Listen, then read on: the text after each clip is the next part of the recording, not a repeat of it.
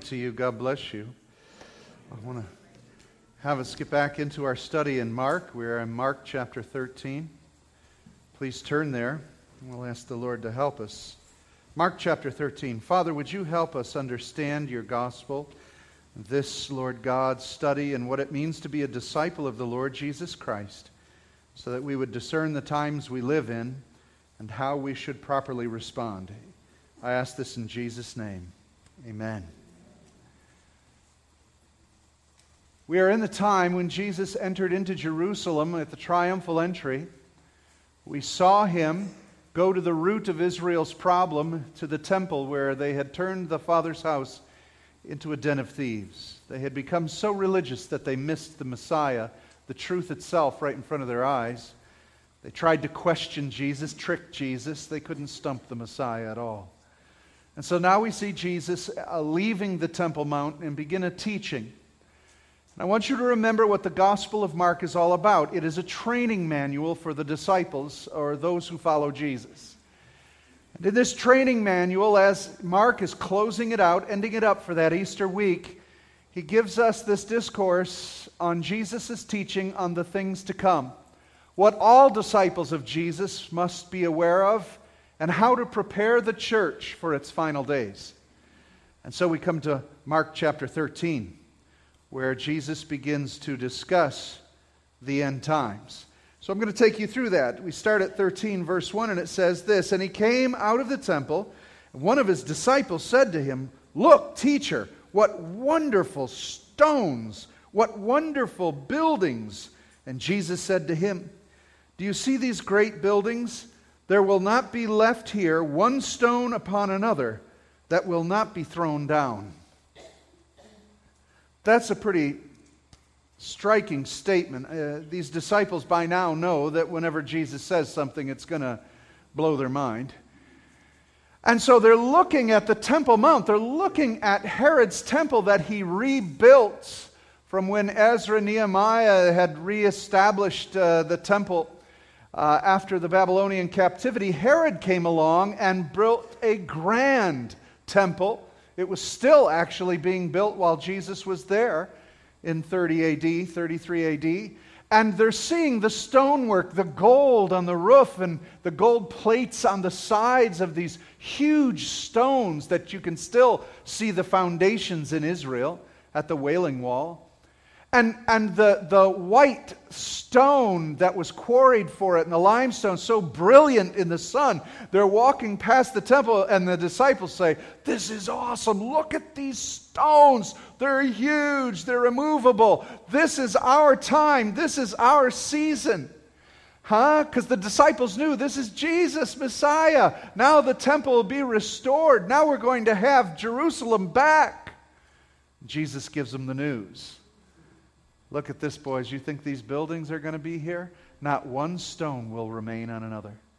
Little did they know that he was literally speaking about some 40 years later in 70 AD that the building would topple and fall. They didn't have that expectation. Well, as they go off the Temple Mount over to the Mount of Olives, which is down one hill and up the other side of a large mountain hill, it says that they sat on the Mount of Olives opposite the temple. You can see the Temple Mount from the Mount of Olives. And Peter and James and John and Andrew asked him privately, "Tell us when all these things will come to pass, and what will be the sign when all these things are accomplished?" Now, you have to understand something about the disciples. See, they just heard Jesus say these stones are going to come down. So their question is, when is that going to happen? In reference specifically to this temple falling apart. When is this going to take place, Jesus? But they ask another question which they think is paired to the first and to the temple's destruction. They ask the question, "And what will be the sign when all these things are about to be accomplished or completed?" They didn't realize they're asking questions that have to deal with his first and second coming. Two different times. So Jesus is now going to answer their two questions in a present tense and a future tense, laying one on top of another in his answers. What he's going to say has prophetic significance for 70 AD and the destruction of that temple in their present age and at the time that they're around. But it will also have an impact at that second question, when will be the signs? What will be the signs for the accomplishment of all things? He tells them about the end of days, but they don't recognize that, but it's written for our sake, so that we can understand, as disciples and followers of the Lord Jesus Christ, how this thing's going to end. And so he gives us 7 signs in the next number of statements to tell us what's going to happen at the end of days for the church or the followers of the Lord Jesus Christ.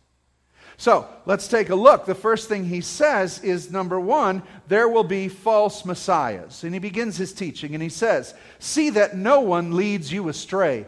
Many will come in my name saying, 'I am he,' and they will lead many astray." So there's going to be false teachers, false messiahs, and there have been since 2,000 years gone by. How many of you know that? There's different teachers, different cults, different groups. Some that say they're the Messiah, they're the Christ, they're the anointed ones. So there's been many false teachers. And what he says is this to the church, to his disciples: let no one lead you astray. Well, how do you get led astray? Is anybody? When you don't know where you're going. You are left off the path. You need to know the Word of God. The only way you can be led astray is if you don't know where you're going. And so the followers of Jesus know where they're going, know where their Savior is, and know how to get there. Don't let anybody tell you otherwise. But false messiahs are going to lead many who are blind astray. Oh, if there was a light in the earth that could lead people in the right path. Who could that be? Could it be the church, the light sitting on top of the hill, not covered by a bushel? Could it be the salt? We are that light to lead people to the truth, to the Lord Jesus. There will be competition against the church. It will be the false messiahs and the false teachers. So don't let anyone lead you astray, and don't let anyone lead them astray. Be the light, church. Be the light. Amen? He then goes on and says something else will happen towards the end. Nation will rise against nation. He says this: and when you hear of wars and rumors of wars, don't be alarmed. Everybody say that. Don't be alarmed. You need to say that to yourself quite often. This must take place, but the end is not yet. For nation will rise against nation, and kingdom against kingdom. This is not the tribulation. Not yet. So you're going to see nations go to war and fight, because it is the time of the Gentiles. It's the time of human government. God is going to allow human government to have its folly. Nation to raise up leader and leaders to follow any way they can through brute force and might, fighting each other, till they finally decide to combine together under one leadership, the ultimate false Messiah, who is Antichrist. But there will be wars and rumors of wars, and there have been for 2,000 years, haven't there? Some of you talk to folks who were around in World War I. They thought, hey man, this is the end. World at war, all nations coming together. Talk to those of World War II. It just was a continuation of World War I. It just got worse and climaxed with Hitler, a false Messiah, one who really imitates the last days. But it wasn't then either, was it? There were other signs that had to come. So there's always going to be wars and rumors of wars. And again, he says this: don't be alarmed. To the first false teachers, he said, don't be led astray. To the wars and rumors of wars, he says, don't be alarmed. These things must come to pass. We don't like that. We don't want nations to fight against nations in war. We want peace. We want to preach peace. We want to live peace. But these things will take place. But the end is not yet. All right? Well, then he goes on and he gives another sign. Sign number 3, he says, natural disasters will occur. There will be earthquakes in various places. There will be famines. These are but the beginning of the birth pains. So now natural disasters, earthquakes, Arctic caps melting, tornadoes, hurricanes, stars and comets falling, and all sorts of calamities in the earth that are taking place. So you've got false teachers, messiahs, false leaders leading people astray. You've got nations in wars and rumors of wars and natural disasters. All of this, he says, is the beginning of the birth pangs. Now, how many of you ladies have ever had a child? And what is the beginning of labor? It's pain, isn't it? Yeah. Yeah, well, is it the worst of times or the best of times? We could have a little maybe debate here this morning. Some of you say the best of times because that manifestation of that child is coming forth. But it's the worst of times because it's a real pain getting there. Right? But this is exactly what he's saying. The earth is convulsing. We see it. Don't you see it around you? And the weather and in all sorts of things. And everything he said as signs that are coming towards the end. They're increasing and increasing. But he says these are the beginning of birth pains. Signs of his return. Everybody's seeing it as the end of the earth. You look at every other movie coming out, and it's the end of days. It's the apocalypse. It's zombie and UFO invasions and death to the planet. And who's going to live? We all need to fly to Mars and exist longer and find some place on another planet. It's the end. It's in the air. Can you breathe it? Can you feel it? It's everywhere. Why is it in the air? Because it is the day, and it is the season, it is the time. And it's happening, and the birth pains are beginning. Now, he adds something that's going to come with this, false teachers, wars, and natural disasters. He then goes on to say to his disciples, so be on your guard. It's coming, it's happening. Now, in the first century, he's telling them these things are going to take place. The Romans are coming against Jerusalem. There's false teachers. There'll be natural disasters and so forth, and you'll be persecuted. He says, be on your guard, for they will deliver you over to councils, and you will be beaten in synagogues, and you will stand before governors and kings for my sake to bear witness before them. And the gospel must first be proclaimed to all nations. And when they bring you to trial and deliver you over, do not be anxious beforehand what you are to say, but say whatever is given you in the hour, for it is not you who speaks, but the Holy Spirit.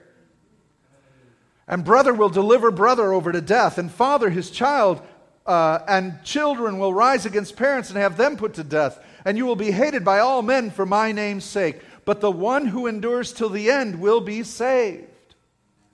So there's persecution coming to the church. Persecution coming to his disciples.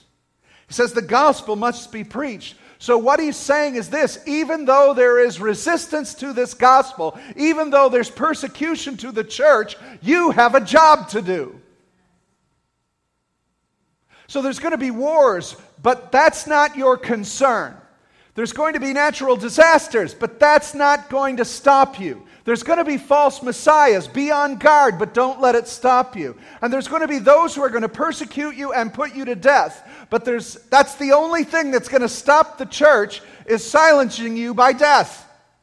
But you will not be silent, because the church will continue on. For even the gates of death, or the gates of Hades, shall not prevail against my church, says the Lord. This gospel will be preached to every nation to the end of the earth. Hallelujah. It will take place. They were persecuted in 70 AD. Every one of the disciples was martyred. And the early church was persecuted. But something else is taking place here. He's speaking on into the future to all disciples of the Lord Jesus. And he's saying there is a time coming when there will be false messiahs, but ultimately the false Messiah. There will be wars and nations warring against each other, but they will war to such a place where they will be gathering together to war against God.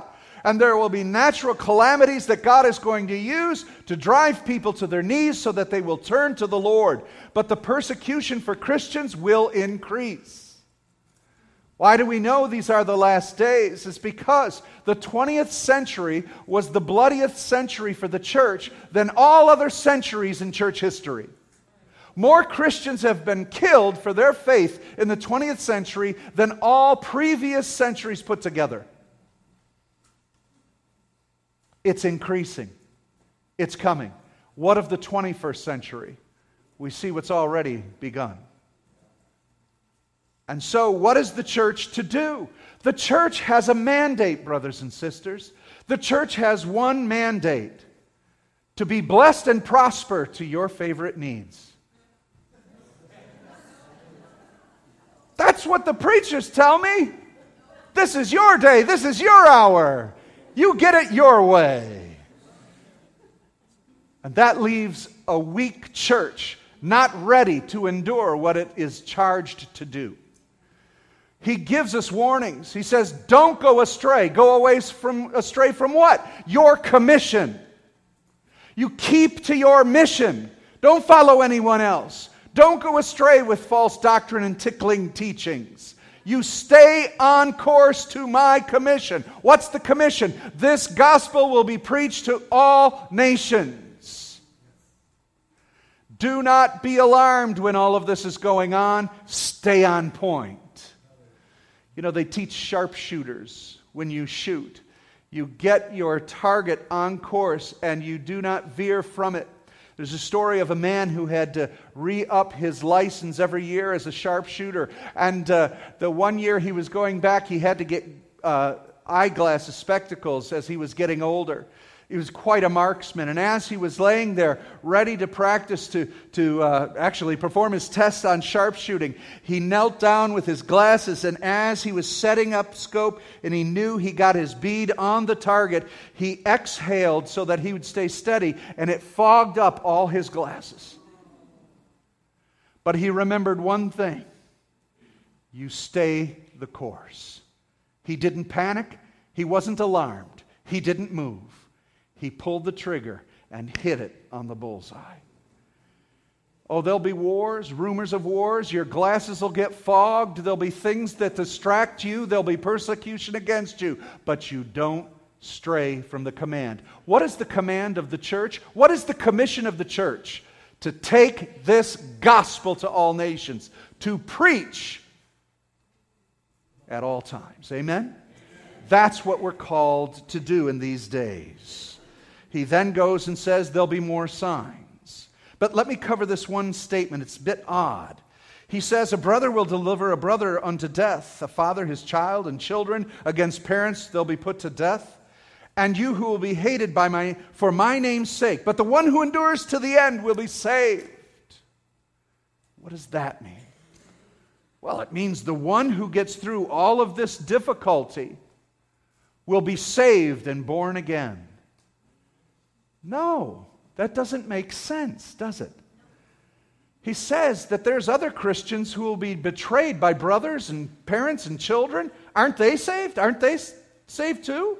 But they were killed for their faith. Don't they get to get saved? Well, they have to endure till the end. Well, what's the end? But see, that's the problem with the word saved here. The word saved is sozo. It means salvation, born again, but it also simply means delivered.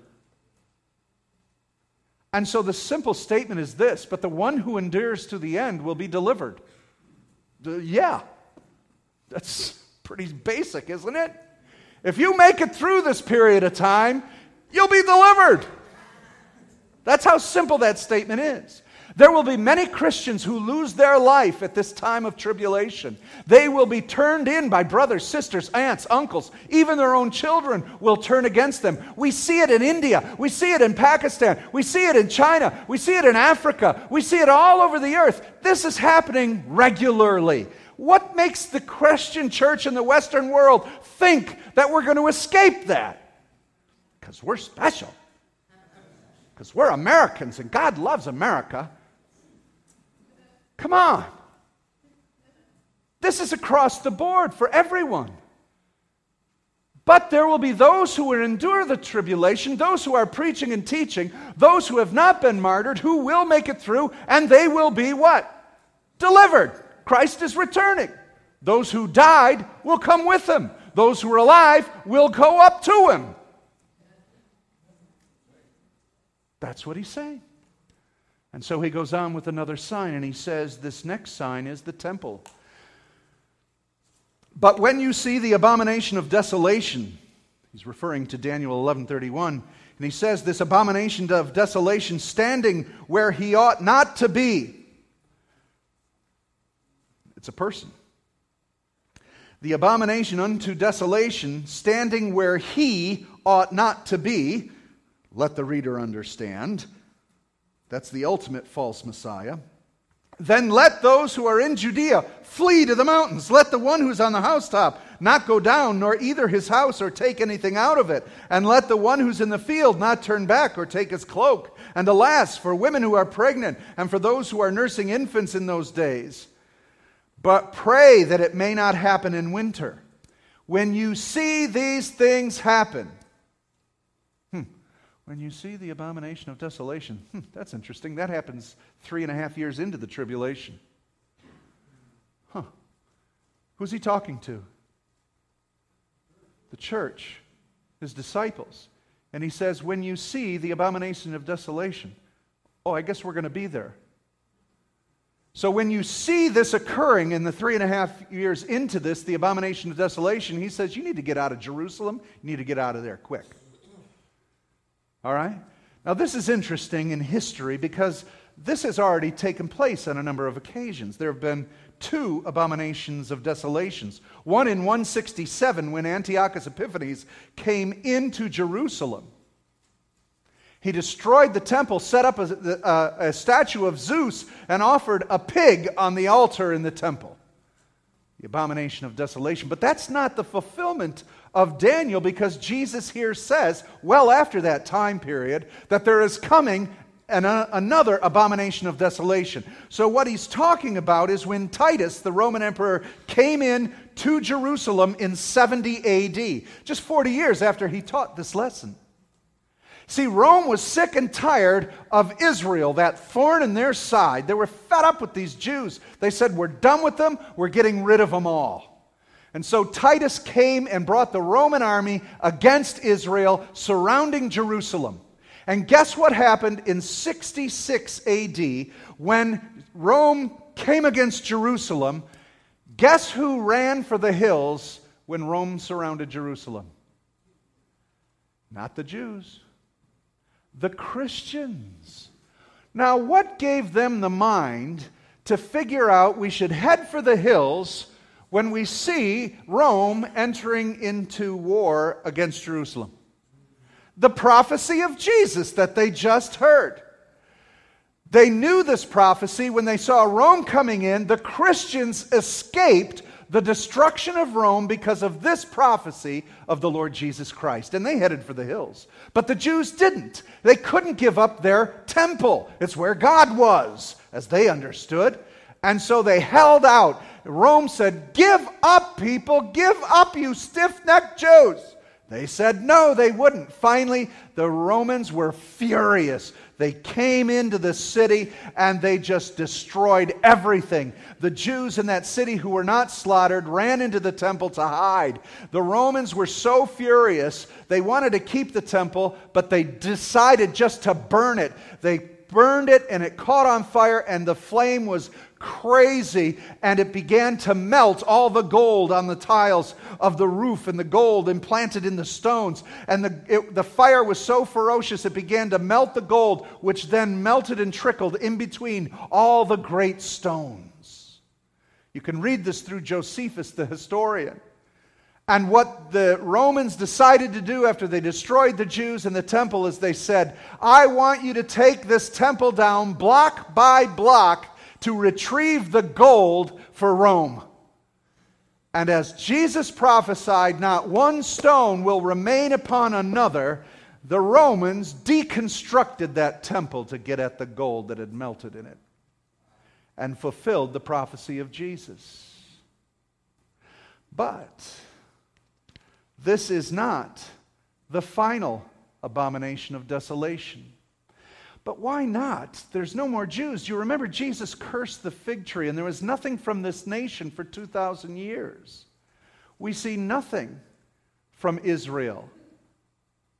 But Paul tells us in 2 Thessalonians 2, 3 and 4, that day will not come unless the falling away comes first, and the man of sin is revealed, the son of perdition, who opposes and exalts himself above all that is called God and that is worshipped, so that he sits as God in the temple of God, showing himself that he is God. That was written after 70 AD, and so there is an abomination of desolation coming for the end times. And that's what Jesus was pointing to. The ultimate, when Antichrist would come and enter into the temple and establish himself as Messiah and God.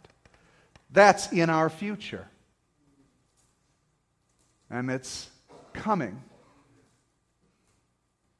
And he says this concerning that, but first there will be a great falling away.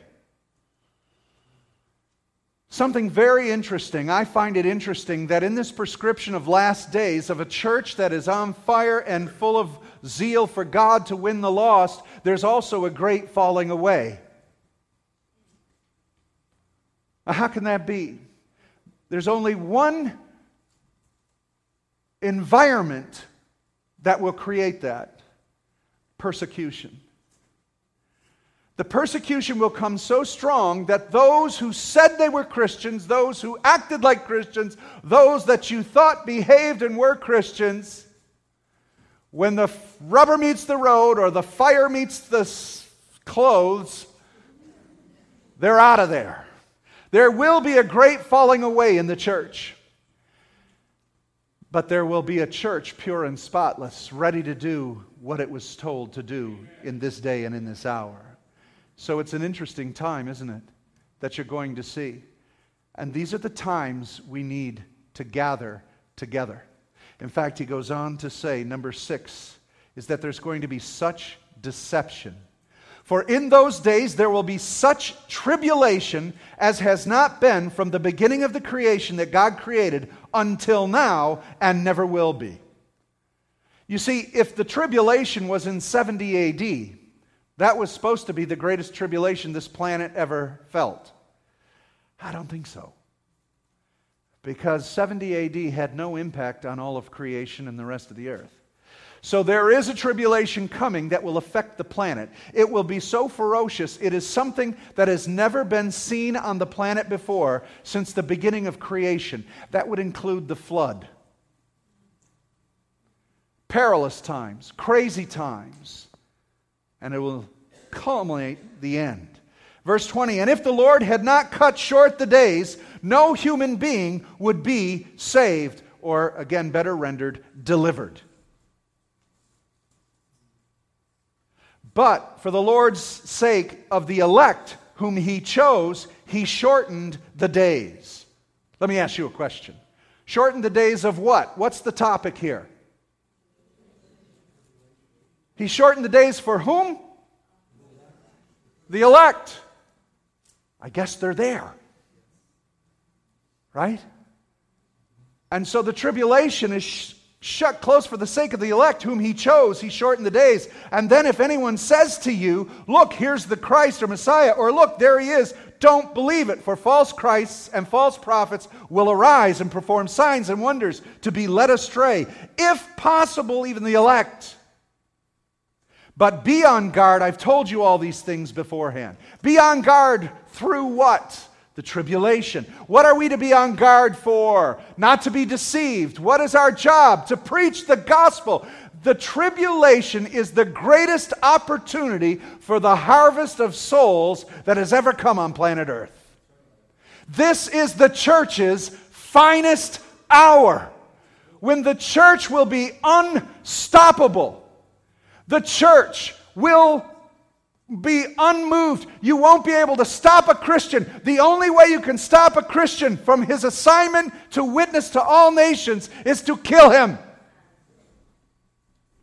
Do you get the point? But in the Western society, we say, We don't have to worry about that. We're getting out of here. Jesus is removing us before the tribulation comes because we're not supposed to endure any wrath. No, we will not endure the wrath of God. He never promised that you would miss the wrath of man. He, in fact, said, you will have tribulation with you always. He's not going to pull the church out when He needs the church most. What do you think the 7 years of tribulation is about? Winning souls. It says in Revelation 13 that there is an innumerable, unable to number the souls that were saved in the tribulation. No man can number them. It's a great harvest. He's bringing the sickle in. But what's happening, church? What's happening? He says, what's happening is many Christians are saying, I don't think I need church right now. I don't need to follow through. The church is losing its way to false teachers and cheap gospels.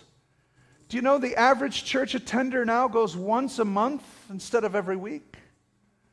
Once a month is average church attendance.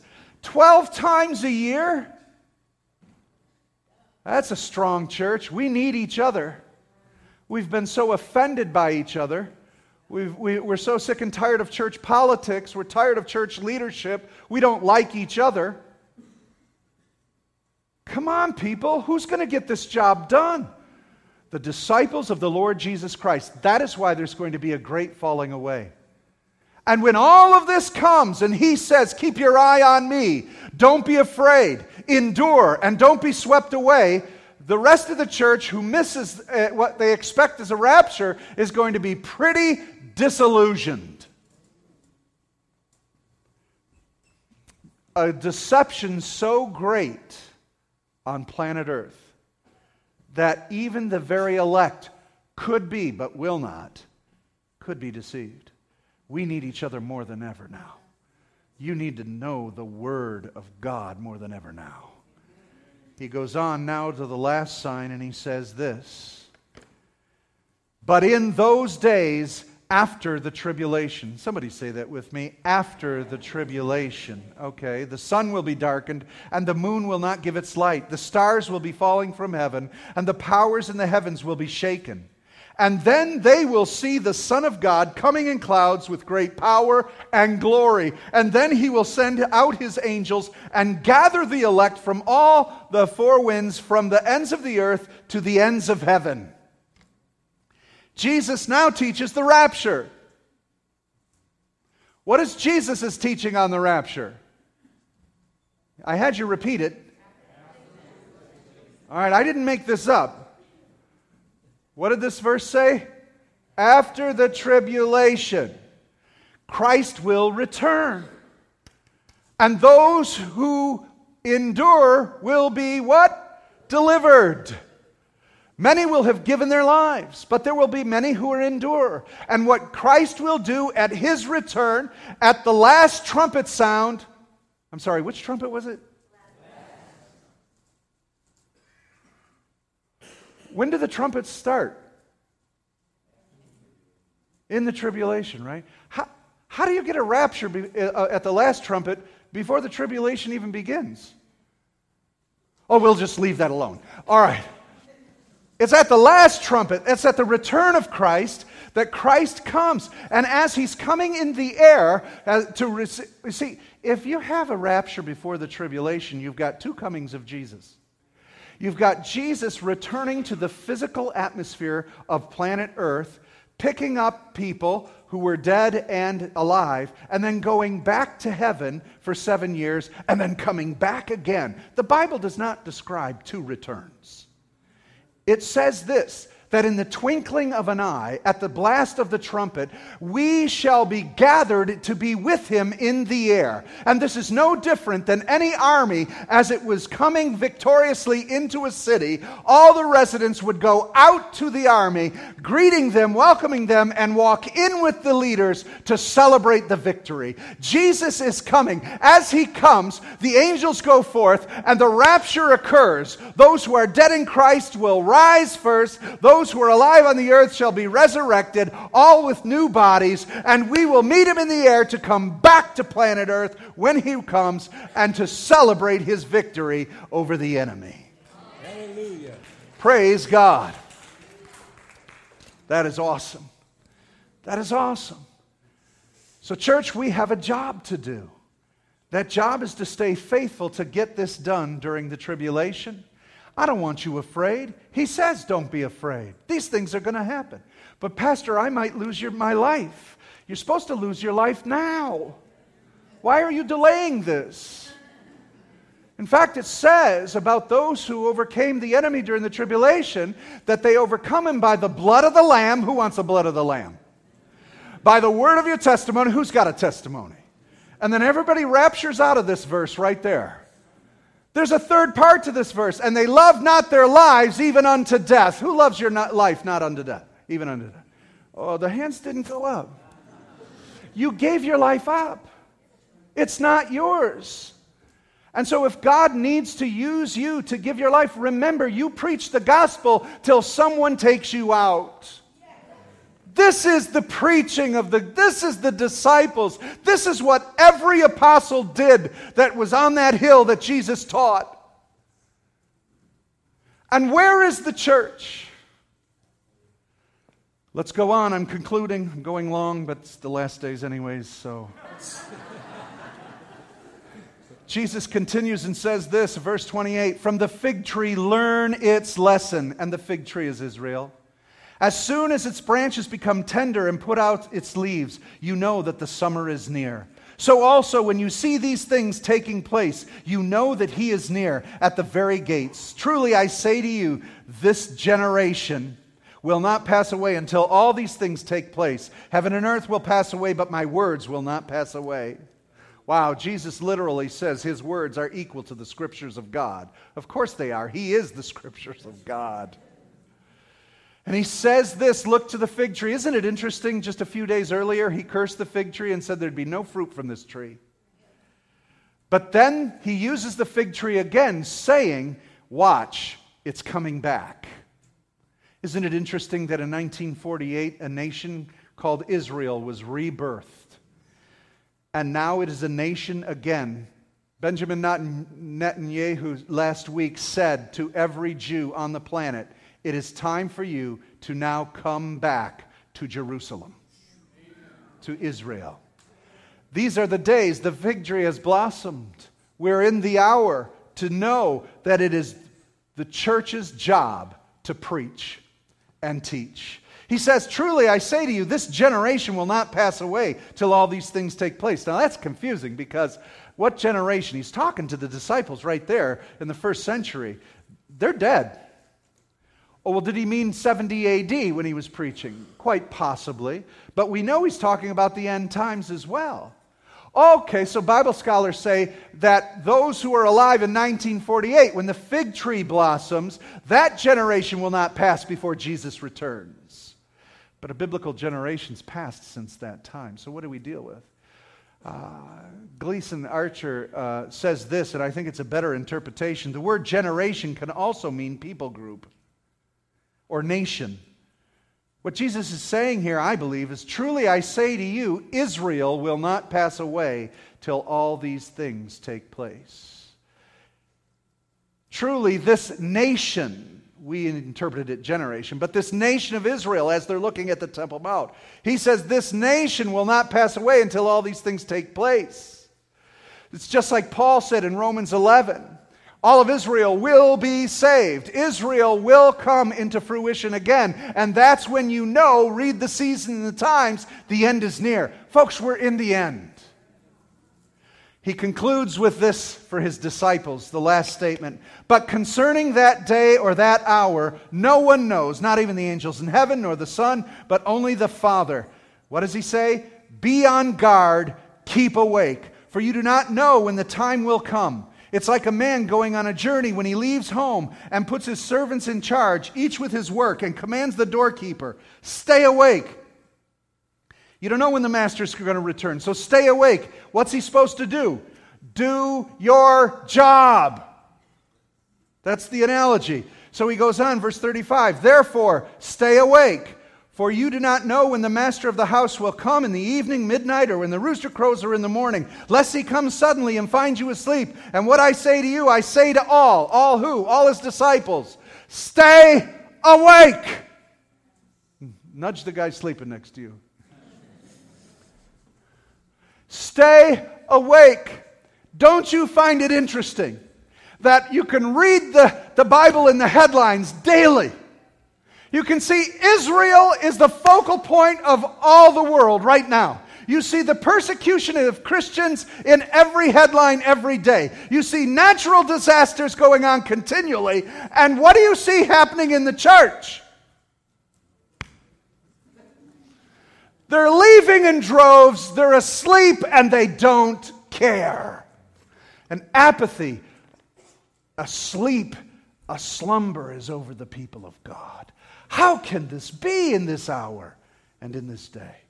If there's any admonition he gave his disciples, he said it 5 times in that portion of Scriptures. What did he say? Stay awake. What parable did he give about his second coming? The wise and foolish virgins. What did they all do? They fell asleep. But he said the voice came and woke them up. There is coming a wake-up call to the church. And that wake-up call will call all those who are not of him to leave. There'll be a great falling away. But those who are alive with the oil and prepared are going to do what they need to do. What is the task? What are we called to do? What's the commission? Preach the gospel. And when the tribulation comes, preach the gospel. And don't stop preaching the gospel till someone takes you out. And if you make it all the way through, glory, hallelujah, I'll see you there. Amen?